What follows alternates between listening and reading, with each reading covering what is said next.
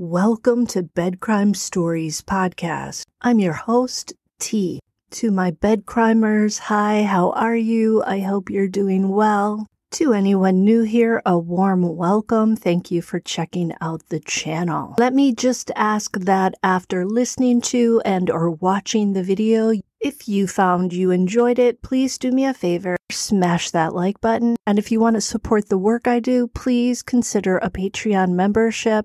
You'll find a link in the description. Now, let's dig in. What's up, everybody? T here. Before I dig into the main topic, I wanted to share some information about a 9-year-old girl who went missing while camping in Moreau Lake State Park. Her name is Charlotte Senna, and she was last seen riding her bike around 6:15 p.m. Saturday evening, Eastern Time. Here's the upsetting part. At about 6:45 p.m., her bike was found along the loop, but without Charlotte anywhere to be found. She was last seen wearing an orange tie-dyed Pokemon shirt, dark blue pants, black Crocs, and a gray bike helmet. She's Caucasian with blonde hair, about 4 feet 6 inches tall with green eyes. They did issue an Amber Alert Sunday morning. If you live in the area and if you know anything or if you've seen anything, you are supposed to dial 911. Moving on to the main topic. Whatever led to mother of two Suzanne Morphew's disappearance likely happened between Saturday, May 9th and Sunday, May 10th of 2020, because that's when Suzanne's cell phone went dark forever. In fact, Suzanne's last sign of life was in a photo she took of herself for her friend/lover, Jeff Libler, on Saturday afternoon at some point between 2 p.m. and 3 p.m. Details of what the prosecutors in Chaffee County, Colorado, believed about Suzanne's disappearance and about her troubled marriage to her husband Barry came out during an evidentiary hearing in August of 2021. At that time, the prosecutors painted a picture of a crime born out of rage and the need for control. The prosecutors back then described a scenario wherein Barry came home on Saturday, May 9th and found Suzanne sunbathing as she exchanged messages with Libler, with whom prosecutors said she was having an affair for 1.5 to 2 years based on hundreds of hours of secret phone calls, WhatsApp, and LinkedIn communications. Per prosecutors, Suzanne had also had secret rendezvous with Libler away from home at least 6 times. Now, this information is not to victim shame Suzanne Morphew. It's just to lay the foundation of the state of her marriage with Barry Morphew. Having an affair does not justify doing a person in. And we don't know what led Suzanne into this affair. Back to Saturday, May 9th in the afternoon. Prosecutors theorized that Barry must have been so enraged about Suzanne's behavior and her desire to divorce that he went into their garage, allegedly grabbed a tranquilizer gun for animals, and proceeded to chase Suzanne around the property until he struck her with a dart containing a substance that allegedly knocked her out. But because her body had not yet been found at that juncture back in August of 2021, the prosecutors could not say exactly how she died. And then Barry allegedly had to get rid of her body and whatever mess was left behind in the home. Allegedly. I'm going to keep saying allegedly. The prosecutors depicted Barry as a skilled hunter who used those skills to hunt down his wife. Allegedly. Since then, though, the charges against Barry were dropped and the case dismissed, so he's once again presumed innocent. However, the prosecutors can recharge him if they're able to piece together additional evidence that points to his involvement. So much rests on Suzanne's remains, which were found scattered near a shallow grave in Moffat, Colorado, about 46 miles away from where she lived back in 2020. There are, in my opinion, legitimate reasons why some feel Barry could be behind Suzanne's disappearance, allegedly, and why he, at the very least, looks suspicious. Here are my top 4 reasons. 1.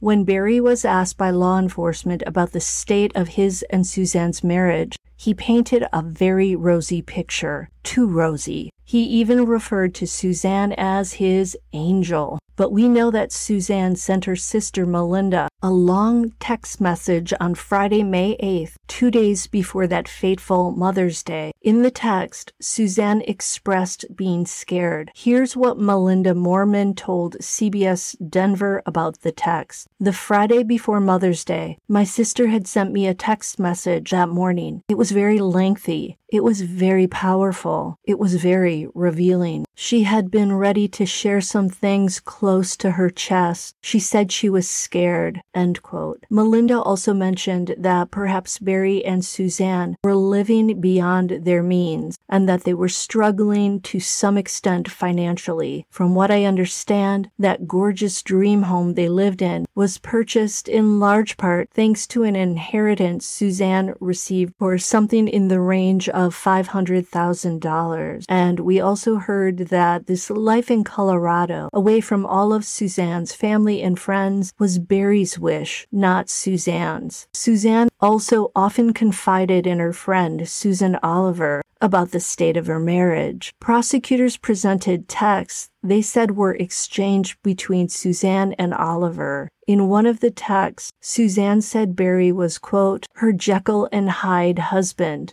and she also said he was not stable, and she didn't know when he would be mad. Suzanne told Oliver that Barry once put a firearm to his head and asked her, is this what you want? Also, Suzanne wrote to her friend that Barry once pinned her on the bed and wouldn't let her up. This was not an amorous move because Suzanne allegedly threatened to call the police. Per Suzanne's friend, Suzanne was allegedly trying to figure out the best timing for escaping her marriage. And we know that Suzanne sent Barry the text on Friday, May 8th, 2020 that said, quote, I'm done.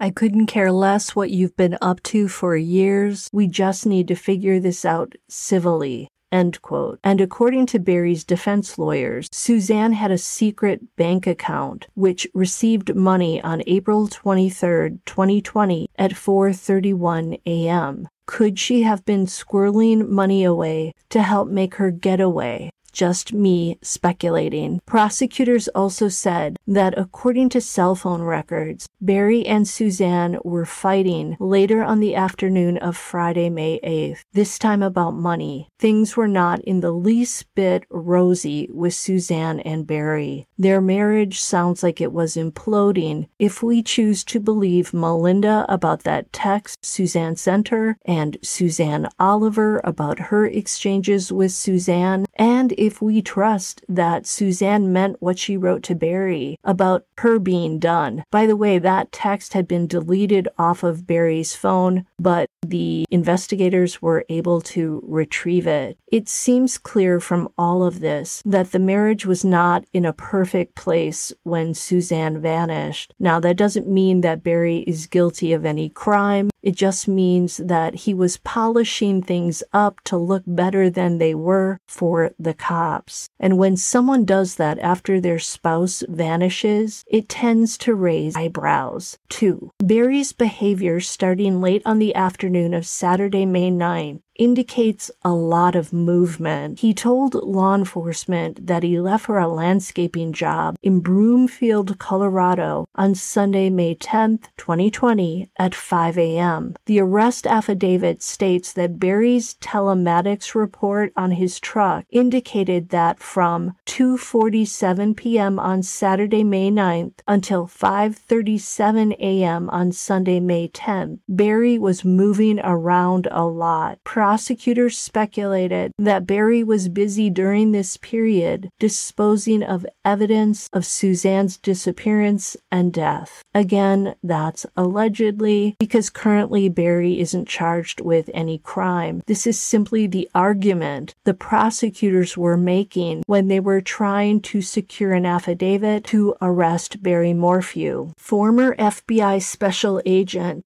Jonathan Grusing testified during that August last evidentiary hearing that data from Barry's phone shows that he drove home at 2:44 p.m. on Saturday and was moving around outside the house for several minutes until his phone went on airplane mode. In my opinion, this seems like when whatever crime was done to Suzanne to make her go poof into thin air occurred. Now, prosecutors shared that it took 7 more hours until Barry's phone was taken out of airplane mode at 10:17 p.m. on Saturday night. Cell phone records also showed that on Sunday morning at 5:37 a.m., Barry drove nearly 3 hours to Broomfield, Colorado to work on a construction landscape project. Once there, per surveillance camera footage and Google Map photos, Barry was captured making 5 stops to dispose of trash. First at his work site, then near the Holiday Inn where he checked in and changed shirts. Sounds like Alec Murdaugh. Then at a Men's Warehouse store, at a McDonald's, and then at another dumpster. Suspicious behavior. I'm pretty sure he wasn't dumpster diving. At one of the sites in Broomfield, prosecutors said Barry can be seen carrying a camouflage and an empty tree or bush container to a dumpster. At another, authorities said he's seen pushing trash into a bin with both hands. When investigators asked him what he was throwing out, he said that at one of the trash sites he was getting rid of wrappers. Wrappers? You mean like Snickers bar wrappers?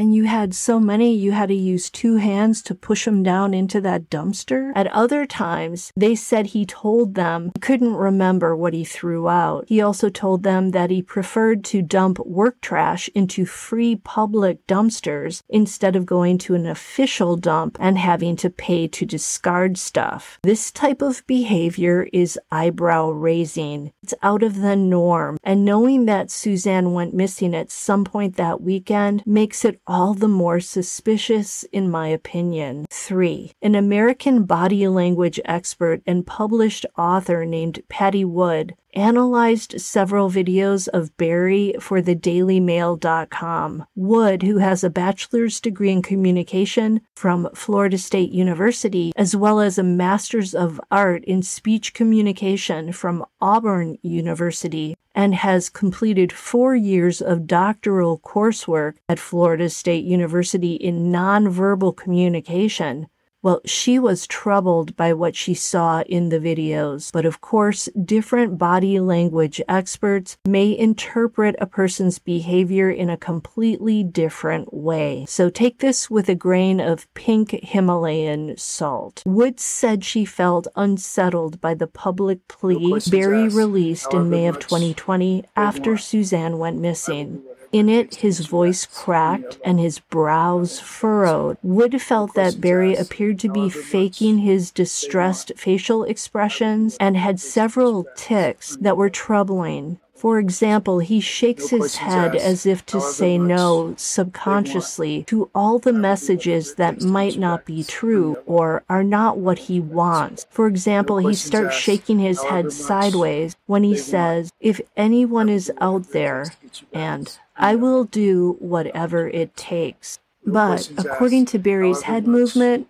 no, he won't. Wood also noted that while Barry looks anguished in the video, his face doesn't change at all. Wood said, quote, "We see pain in his face, but notice it doesn't move across his face and change as he speaks, but seems set like a mask, which reveals that he put on or faked the pained expression," end quote. Wood concluded that she found the videos unsettling to watch because Barry's nonverbal delivery is so off from what would be normal baseline behavior for someone whose wife is missing. Wood also said that Barry, quote, awkwardly addressed his wife at the beginning of his appeal by saying, "Oh, Suzanne, that seems forced, speeded up, and over rather than lingering with affection or concern," end quote. She also states that it's noteworthy that Barry doesn't repeat Suzanne's name often during his appeal. Per Wood, quote, spouses typically repeat their missing partner's name over and over and keep talking and pleading endlessly until they run out of time on the segment or until they break down with emotion, end quote. The fourth reason Barry looks sus as all get out,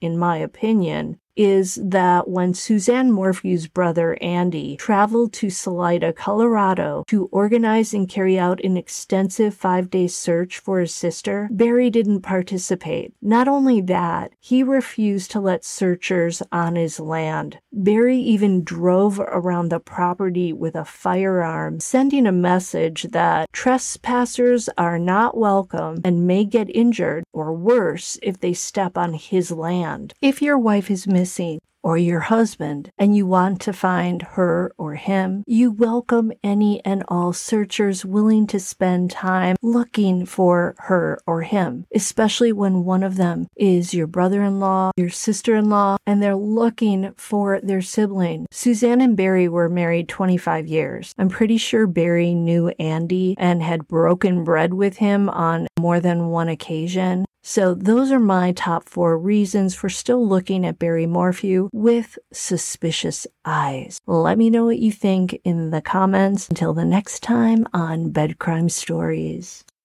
And if anyone is out there that can hear this, that has you, please, we'll do whatever it takes to bring you back. We love you. We miss you. Your girls need you. No questions asked. However much they want, I will do whatever it takes to